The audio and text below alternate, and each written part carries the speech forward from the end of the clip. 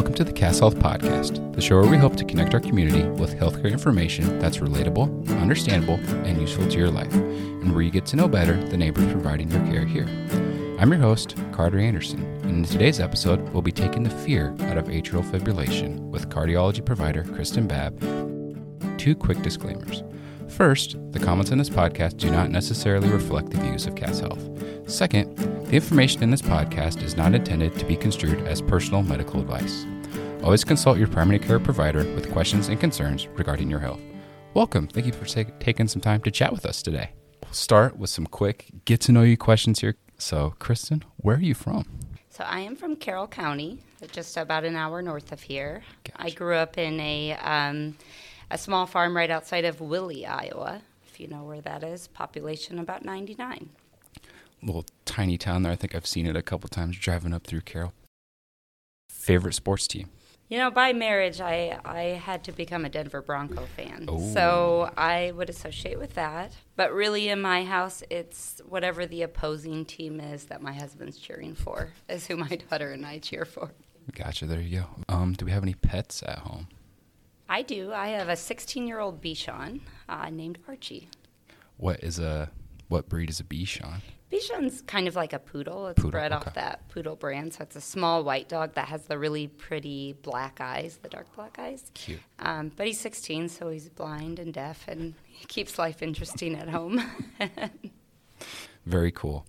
If you're cooking dinner to impress, what are we making? Well, who are we impressing, adults or children? Let's do both, adults and then children. But what's your... If it's children, it's mac and cheese, and that's very easy. Know your audience. Good job. Know your audience. If it's adults, then I have my husband cook because I don't do as good of a job. That's knowing your audience and your resources. Good job. Exactly. Favorite holiday? Mine would be Halloween. And here that seems very unusual. I moved from Phoenix, just within the last 2 years, and people don't decorate as much for Halloween in this area as I expected. In my basement, I actually have more Halloween things than I do Christmas things. It's a little spookier in the desert than it is here. Are people more into it down there than we are up here? Or? Well, I think the weather's really nice in October, so everybody's out for Halloween Kinda and goes all out. costumes. Gotcha. Yes. We will never catch you doing what? Delivering heart-healthy meals to farmers during harvest. Is there a little backstory? I was going to say, I feel like this is a story here. It is. I tried this last harvest. I had heard some feedback. My brother does a farming operation in Carroll. He has, the family farm. And it was a busy harvest. My husband was helping them as well. And I took them out something that I thought would be a healthier option. And one of them actually threw it out the window. Oh, my gosh. Oh, it's not pizza from Casey's or something like that. So they were not with it. They weren't with it. Oh my gosh. I thought it was pretty simple. It was euros, so I thought it was even somewhere in between. It's not like it's hummus or something like that, right? I learned my lesson, so never again. That's driving in the car alone. What are we jamming out to? What's your turn the radio all the way up? Mine is mainly country, radio country. And then if it's been a hard day and you really needed a jam, I would go with some old school Eminem. High school or childhood nickname? My dad used to call me Christy Lou. And so in high school, and even sometimes now, I have a few cousins that will still use it. Next or dream travel destination? My dream travel destination would be Australia. I would like to make that happen sometime soon. Right. The only thing about that gets me is the flight time there. That's the only part that I'm like, man, that would take forever. I know. My family and I had this conversation over dinner where it might be one of those times you really have to save for a while for a first class ticket so you can sit in one of those pods. Right. Plenty of room and then stay for an extended period of time because you wouldn't I think even a week would be hard to get adjusted to the time change. Agreed. I think you would need 2 weeks. If you were going to travel that length, I would think 2 weeks. Right. 2, maybe Do you 3. think Cass would let me leave for 2 weeks? I don't know. I think so, probably, actually. We'll see. Okay. So, yeah. So we'll kind of tie into our heart health thing here. Favorite heart-healthy food/activity? Are you a fan of euros? Is that what you brought them to the farmers earlier? Or? No, just a silly story to tell. Gotcha. I'd go with the activity, and it's just walking. Just an easy way to get, heart-healthy exercise in. It doesn't have to be anything high impact. When it's nice out, you'll catch me walking around the hospital here. Very simple.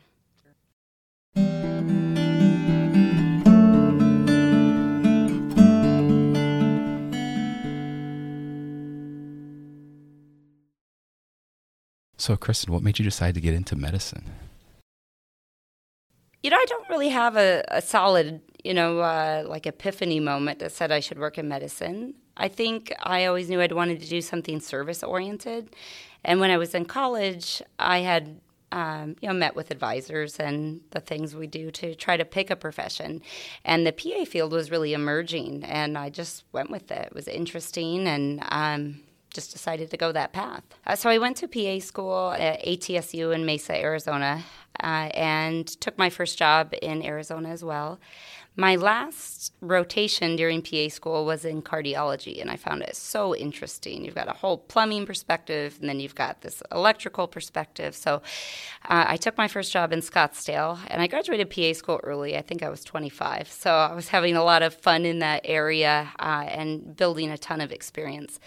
So I spent my first 14 years in private practice, seeing a lot of volume, lots of atrial fibrillation and rhythm disorders, and then, the plumbing side too, heart attack, stents. So really have a really broad background in cardiac care. The last 2 years before moving back to this area, I was in an academic center. So I was given the opportunity to work with a really highly specialized electrophysiology team. We did a lot of complex ablation.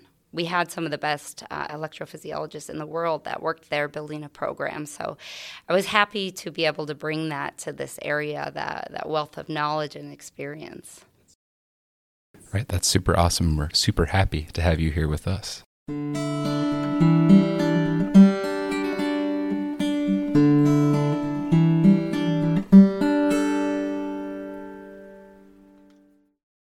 What is atrial fibrillation, or AFib?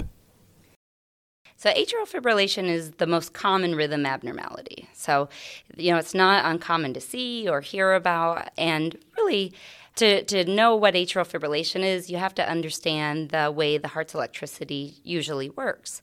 So generally, we get our electrical signal that makes our heart beat from our God-given pacemaker of our heart, what we call the sinus node. And the sinus node sends a signal, the top chambers beat, and then the bottom chambers beat. That's what we call a sinus rhythm. So the heart goes ba-beat, ba-beat, ba-beat. In atrial fibrillation, the upper chambers, they quiver, and they become very irregular and erratic, and usually very rapid. And so this causes what we call atrial fibrillation. So the heart is quivering. And in that, most people will feel palpitations. They'll feel maybe short of breath.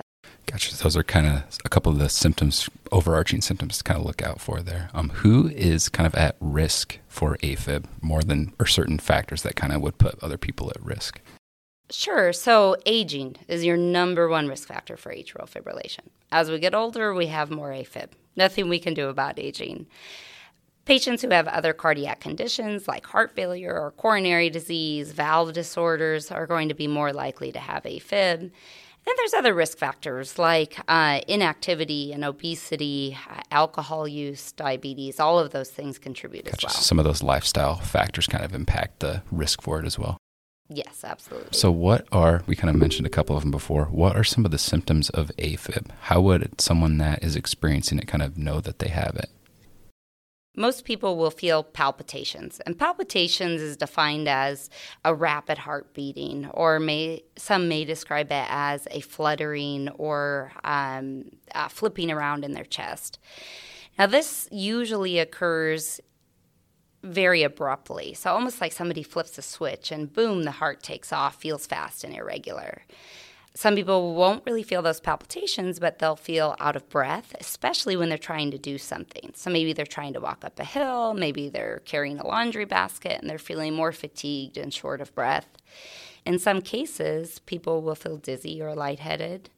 And maybe surprisingly to some of you, there's lots of patients who don't feel anything at all. So we call that asymptomatic atrial fibrillation, and that can occur 30 or 40% of the time. Are there different types of atrial fibrillation? Like, can someone be in it all the time and then sometimes not? Or Yes, absolutely. So people who go in and out of atrial fibrillation, we call it paroxysmal AFib. And that means they flip into it. Maybe they're in it for a few minutes, maybe a few hours, few days, and they flip back out of it. Other patients, they flip into it and they stay into it for long periods of time. We call that persistent atrial fibrillation. And some patients are just in it all of the time, and we call that permanent atrial fibrillation. Interestingly, if you look at how long somebody will live, just overall, if they have AFib, whether they're in it just sometimes or not very often or in it all the time, they should live the same amount of time as long as they are protected from stroke with adequate blood thinning medication. Gotcha. That's interesting that it really doesn't have a huge impact on lifespan about what type of AFib that they have. Right. And really, with treating the atrial fibrillation, you're treating the symptoms. So if a patient feels better when they are in a normal rhythm, then you work really hard to keep them in that normal rhythm. If they really don't feel the atrial fibrillation much and they have a normal heart muscle strength and their heart rates are controlled, it's reasonable to accept the atrial fibrillation, keep them on blood thinners, and continue to manage them that way.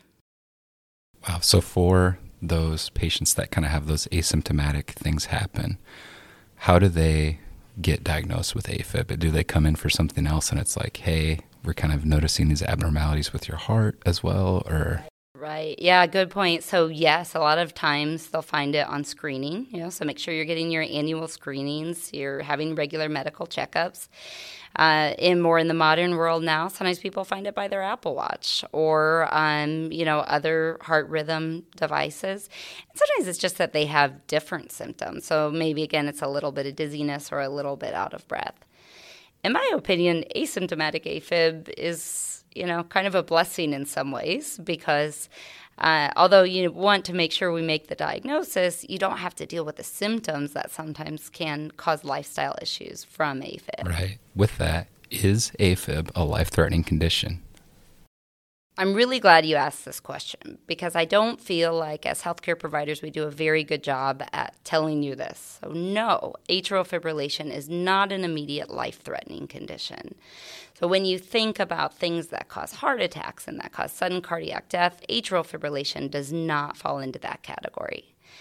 Now, I don't want to mislead you. Atrial fibrillation does increase the risk of stroke, and so it does need to be treated. It does need to be followed, and really the medical therapy around atrial fibrillation is about preventing that complication of stroke. But if you have atrial fibrillation and you're, already on some therapy and you go back into it, it's not a medical emergency. Unless you're feeling really poorly. So if you're feeling short of breath, if you're feeling really dizzy, if the heart rate is really out of control, then yes, you need to seek more immediate attention. But a lot of times, atrial fibrillation can be managed in the clinic and with just less panic. So kind of along with that, how is AFib related to stroke specifically? So atrial fibrillation dramatically increases the risk of stroke. And depending on how many risk factors that you have, that increase can change. So for instance, if I'm a 65-year-old woman with high blood pressure, my stroke risk with atrial fibrillation is probably a little over 3% per year. And again, that kind of helps to take some of the fear out of atrial fibrillation too, understanding that, yes, it does increase the risk of stroke, but maybe it's 3.5% per year. Now, if I'm a male and I'm 75 and I have diabetes and I have heart disease and I've had a prior stroke, so I've got a whole basket of other risk factors, then maybe the stroke risk is more about 10% per year. So the mainstay of atrial fibrillation therapy is making sure we prevent stroke. These numbers I'm quoting are if a patient is not on any sort of blood thinner. Once they are on correct medications to prevent stroke, the risk dramatically falls to less than 1%.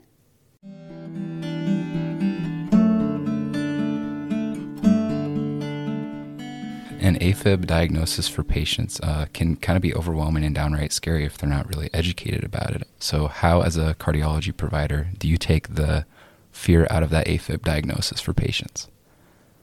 I think we always try to fight fear with education and knowledge. Things like this, but probably more importantly, sitting down with your healthcare provider and understand What is atrial fibrillation? What are we doing to prevent stroke? Also understanding, why do I take medications? What are my options? So really try to fight that fear with more knowledge, more understanding. Knowledge is power, right? Yeah. What can a patient with AFib expect as far as treatment options? So there's actually a really broad range of treatment options. So like we touched on earlier, it is important for a patient to be on what's known in the community as a blood thinner or an anticoagulant. So medications like Eliquis or Xarelto or Coumadin to protect them from stroke. But then we'll talk about, how do you treat the rhythm itself? And really it breaks down to two different categories. So atrial fibrillation is treated with either rate control or rhythm control. Rate control means you're taking a fast heart rhythm and you're trying to slow it down. So we use two main classes of medications. One are called beta blockers, things like metoprolol, carvedilol, basically anything that ends in olol, are in this class of drugs that slow down the heart rate. And then a cousin class called calcium channel blockers like diltiazem, verapamil, cardizem. These also help to slow the heart rate down. So one way to manage AFib is to control that heart rate, keep it low. And then the other arm is rhythm control, and that's how we try to keep people out of atrial fibrillation. Sometimes we use medications to try to keep that heart rhythm, in sinus, and those are called, fancy word, antiarrhythmics, right? You may recognize the names of amiodarone or flecainide or propafenone. There are a lot of different antiarrhythmics out there. But that doesn't always work, and sometimes the rhythm persists. So there are times that your healthcare provider may talk to you about something called a cardioversion.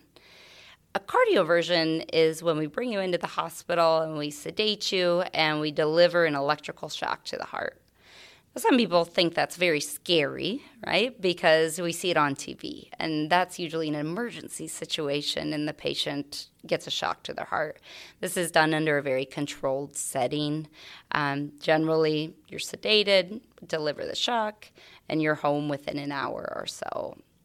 And think about it like rebooting your computer, right? So your computer's on the fritz, it's not quite working right, and you press the restart button. That's very similar to what a cardioversion is.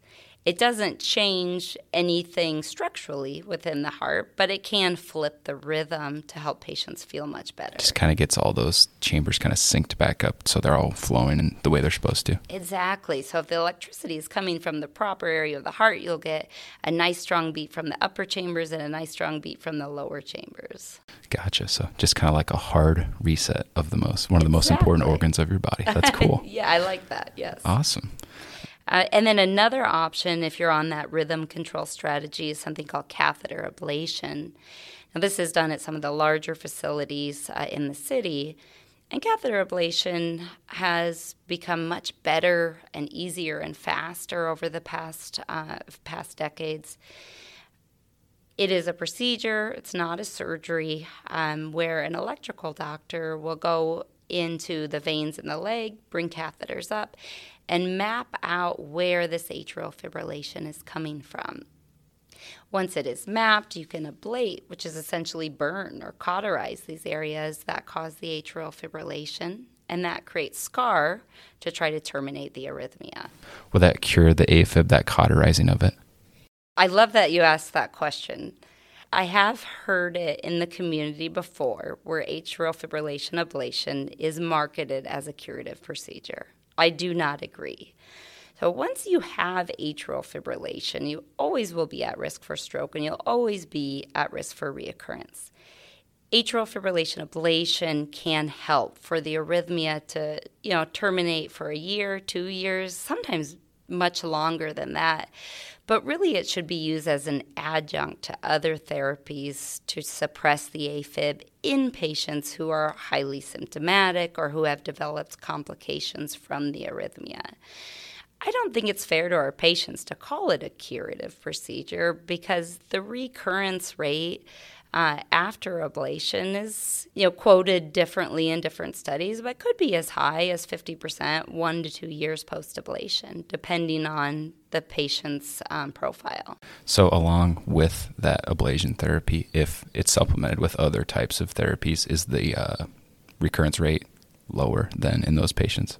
It can be. It can be. So sometimes we'll use the antiarrhythmic drugs in addition to ablation to control the atrial fibrillation.